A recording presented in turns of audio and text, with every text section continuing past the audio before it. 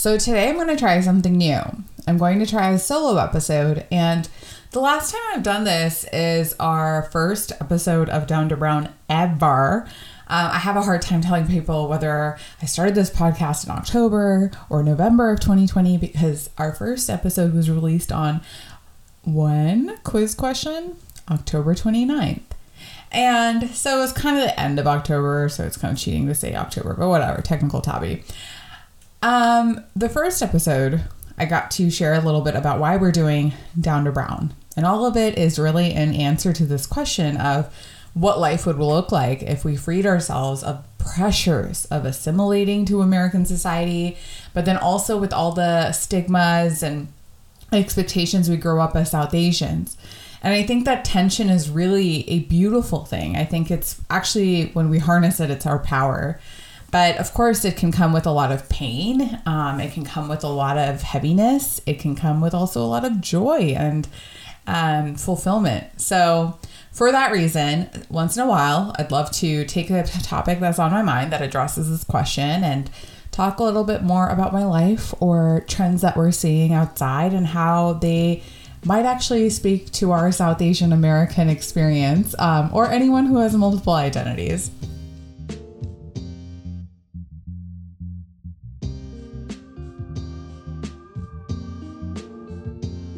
One of my favorite podcasts is The Daily. I think it's incredibly knowledge heavy and just the right amount of information for what you need to know about a topic that's relevant. The reason why this podcast stands out to me is the narrator, Michael Barbaro. He's fantastic. I mean, I'm going to tease him a little bit, but cannot even flatter myself that I'm in the likes of him. I'd be lucky if I was as talented as him. So have you noticed how he opens up the episode? If liberalism had a voice, it would be Michael Barbaro. He does this thing where he has this theatrical way of calmly sharing information. Today, we're going to talk about President Trump and the economy. And then he delivers the date in a very dramatic way. It's Wednesday, December 11th. Ding. If you listen to The Daily, tell me I'm wrong. I challenge you. So in honor of our homie Barbaro, I'd like to introduce this episode by saying that today we're going to talk about generational trauma and how cyclical familial patterns can exist in our lives. We're going to pull from the book The Body Keeps the Score and Lahari's own experiences with her recent parents' visit. It's Monday, October 4th, but the episode will air Tuesday, October 5th. Cool. I would also advertise this on Instagram. However, today Facebook is down and someone already has written an article that news very thoughtfully and promptly reminded me of in a notification that Facebook is down. Is that perhaps a good thing? And, probably. But at the same time, I remember being a Facebook employee and it's a big fucking deal that day if, obviously the website is down and there's a lot of planning that takes place and it's kind of a snow day for employees because you literally can't use the tool and the services inside too to do your work. So I hope for our social media consumption sakes, we can have Instagram, WhatsApp running soon. I think some of us depend on some of these tools to keep in touch with folks in our lives, especially if your family lives in a place that it's easier to WhatsApp, for example, internationally. I certainly can't message my family when I don't have WhatsApp or make calls as easily as I normally do. So let's see. Before I start my topic, I just wanted to do a fun just high five / hug to anyone listening to the fact that now Ulta carries Live Tinted products, making it the first South Asian represented beauty brand that Ulta carries. This is fucking huge. Can you imagine if we saw this walking into a makeup store growing up? This is just so exciting for brown girls and people cheering on representation. And so how exciting. I can't wait to go to Ulta myself and just get to experience it, even though I own pretty much every product through online purchases previously. But it's okay. Potato. So I might have mentioned this to folks that in the past, that my parents moved to India when I was 17. And so like many others, I grew up in the States. I was born in Texas and did the visits you do, over the summers where you pack your suitcases full of American snacks, which are now in retrospect incredibly bad for you, but you ate clinging on to dear life just in case you got sick from the water. And turns out the water wasn't that bad for you either. I have a personal theory that I can boost my immunity by drinking the water in India, which I do sometimes. I don't know. I live life on the edge. Anyways, but at the age of 17, my parents said, they've been wanting to do this. They wanted to retire a little early and they were going to move to Hyderabad. So I started college here and it was sort of a strange experience of having a lot of space suddenly from family that was so involved. I think many of you can relate if you grew up with families like this, or if you maybe have ethnic families that culturally it's just a practice to be much more in each other's lives. So I went from not only that, but also just so many rules and standards and expectations and constantly like, you need to be doing this because you are a woman. You need to be doing this because you are our daughter.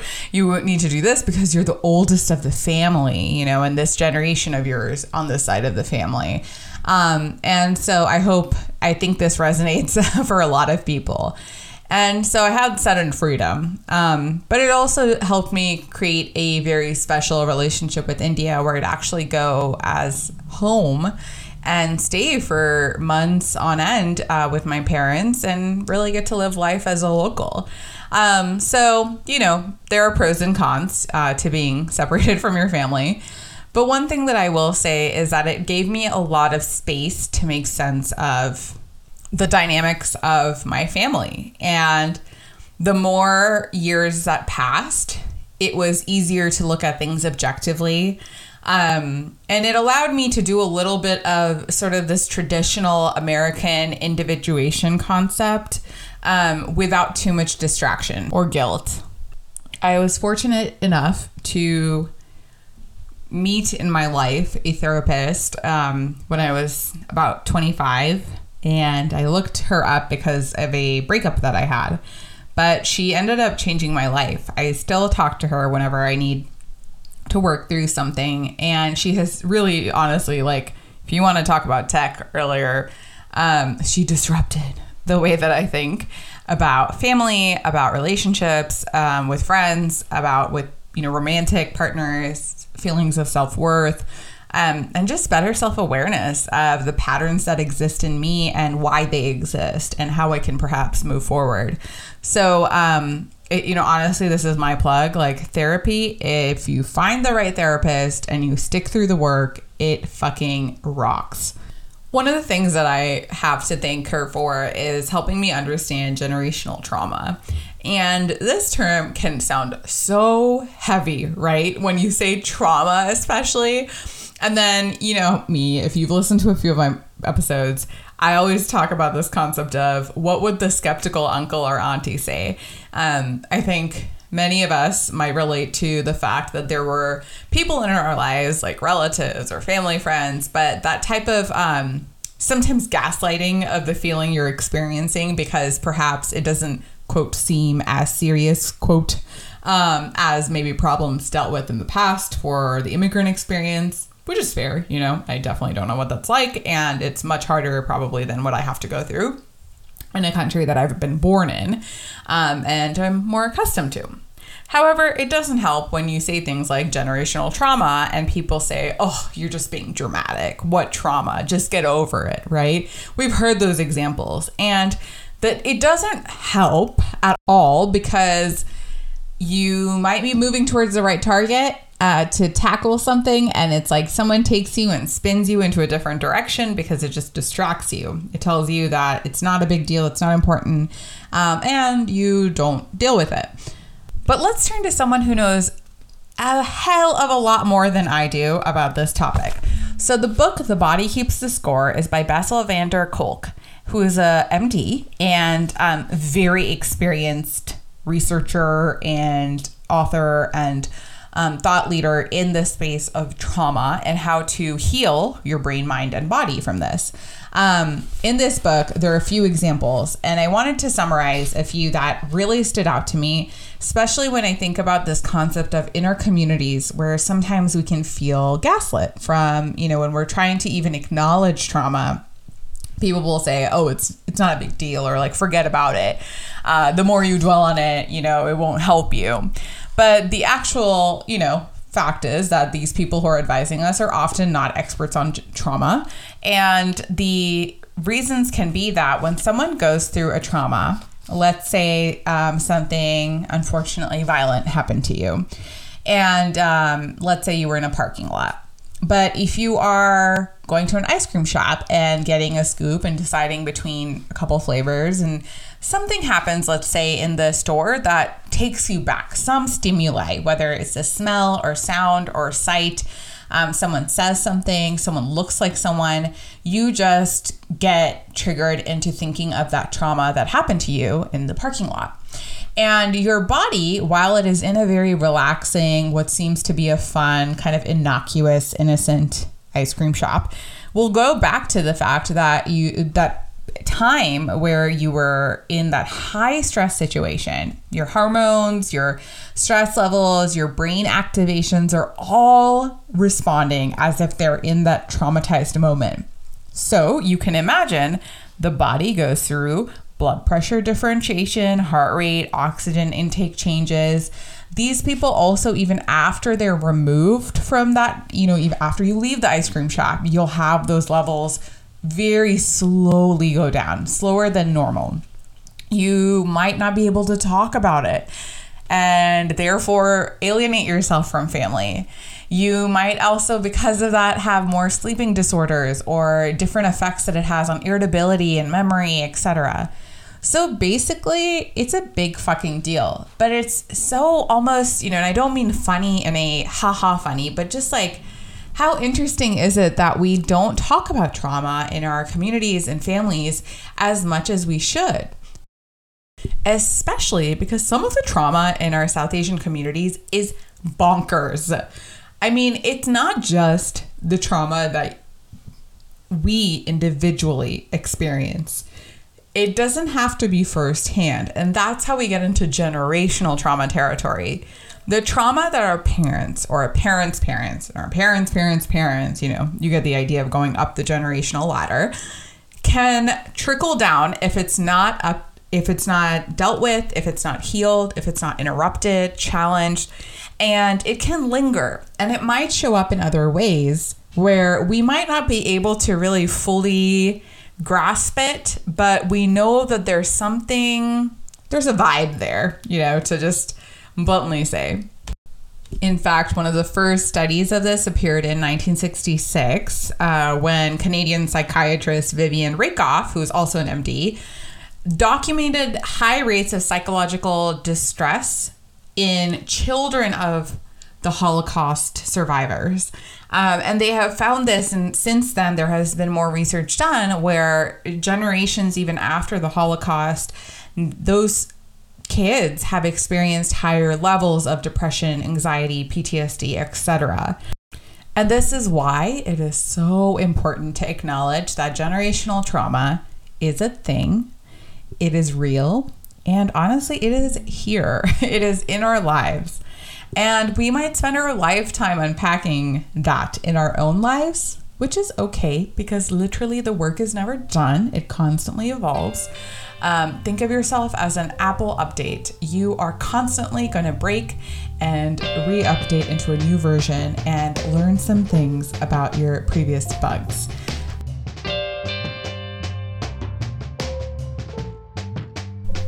So I ask you to think about your own family and your family's generation before it, and then yourself. So if you think about these three levels of starting with you, then going a little macro to your family, and then a little bit more of a macro to your parents' generation before, what are some things that you can think of that you're like, wow, that could have really messed with someone's head? And it doesn't always have to be violence or something extreme, right? It could be the way that they're spoken to at home. It could be the way that they have to live their lives in a certain lifestyle. But think of those things and then the ways it shows up in your life. So I will speak for myself. But between both sides of my mom and dad's family, we have a few pieces of trauma that have come up.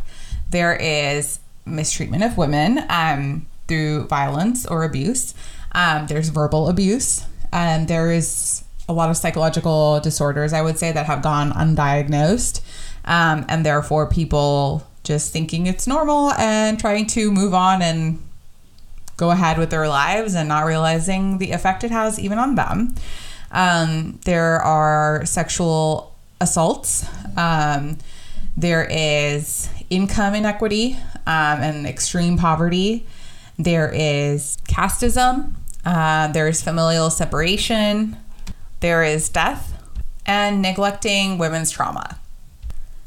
So I'll just stop there. This is not for me to say, boo-hoo, look at me, what a hard life I've led.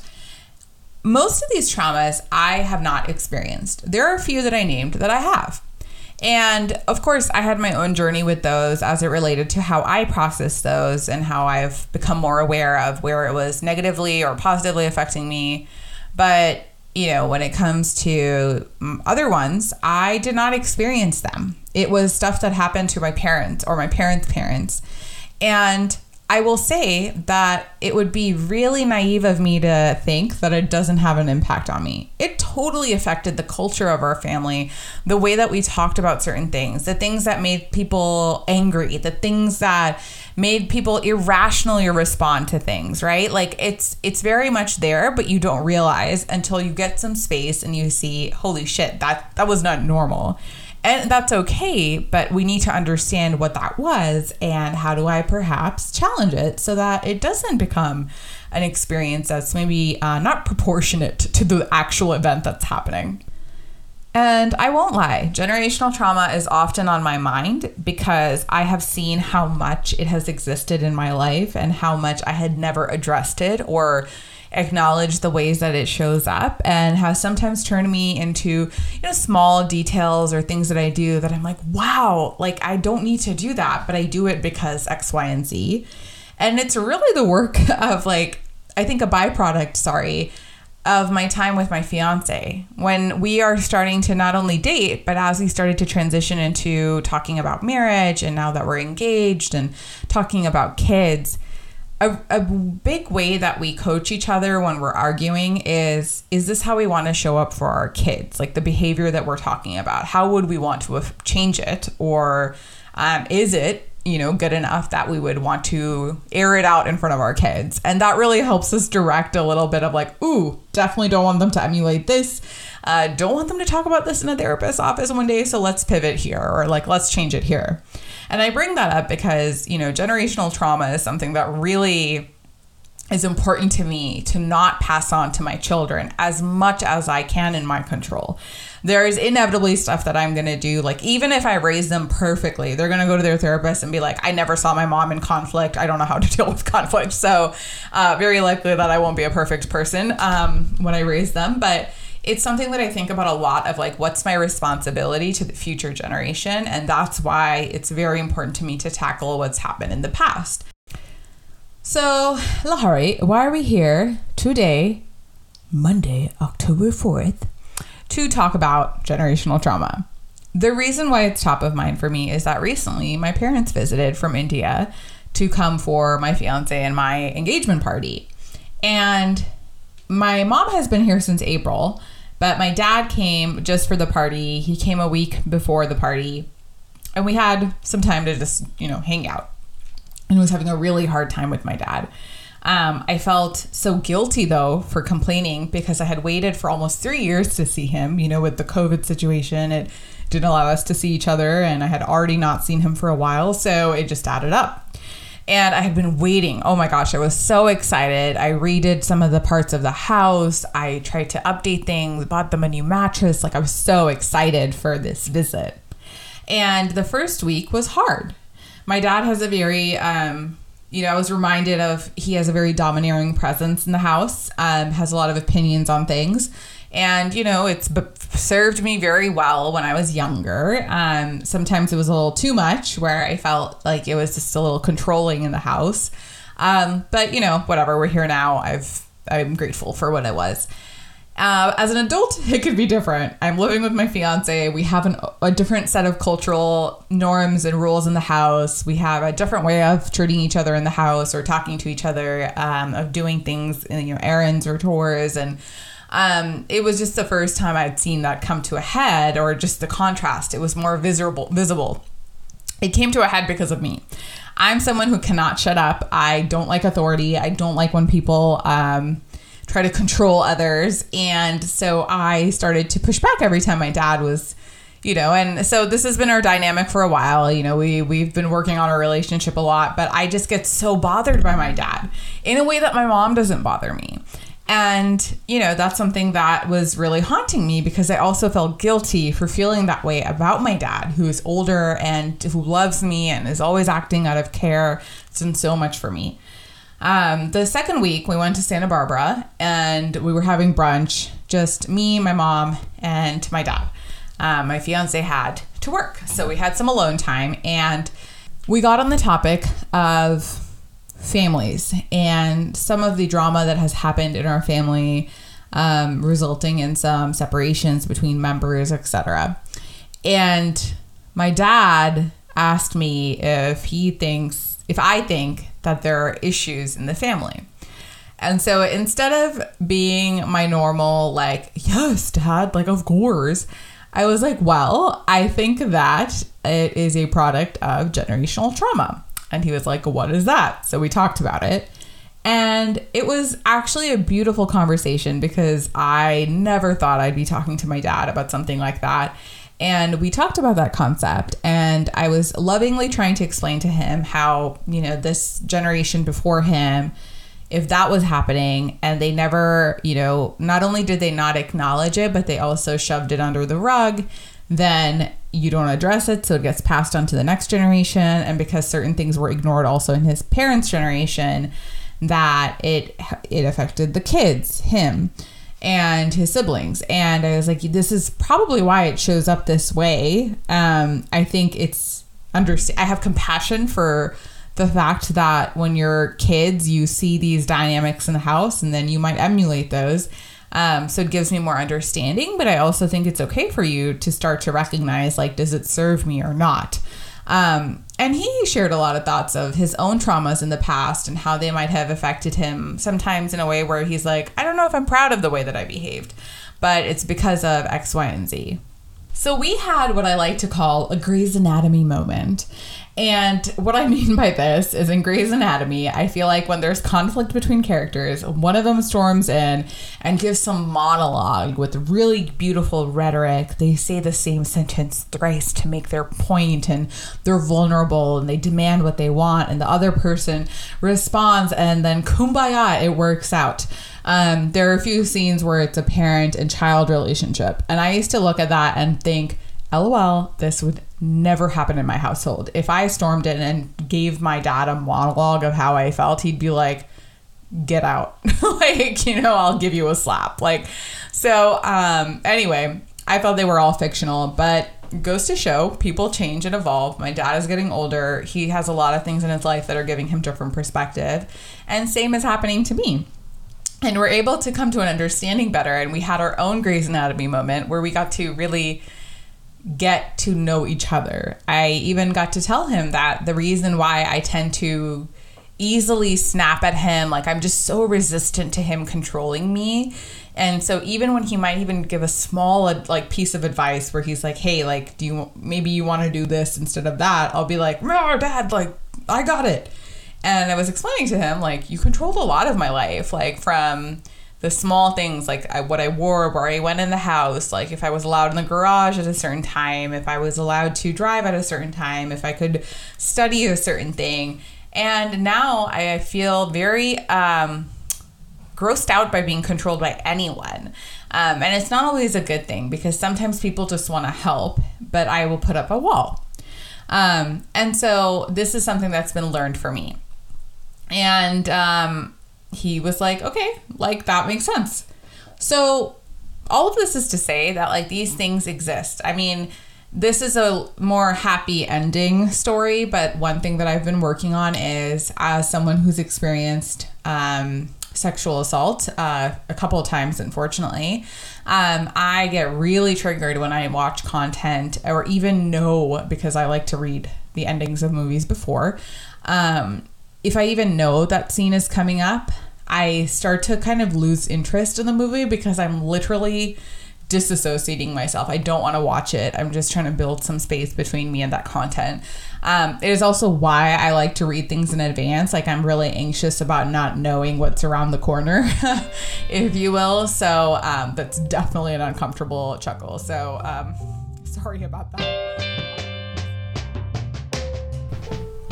Well, that's it for me today. I know I shared my own humble experiences, and this wasn't to make myself any more important than anyone. It is just to say that this was my experience, and I think it feels really good to be able to trust others with your vulnerability and some of the experiences I've had, in case they are similar, or maybe there's something that you would like to share. And I hope you feel this is a safe space, because I invite you to provide any feedback or stories that you have about generational trauma, and I'm happy to share it with our Down to Brown platform, whether it's a video or paragraph, you name it. And lastly, I would love to leave with a quote, which I think can perfectly describe intergenerational trauma and then also just our immigrant experiences. I think this will resonate for anyone who is a child of immigrants. Our ancestors knew that healing comes in cycles and circles. One generation carries the pain so that the next can live and heal. One cannot live without the other. Each is the other's hope, meaning, and strength. Gemma B. Benton. Then she sang a willow song, reclaiming life and power with the ancestors.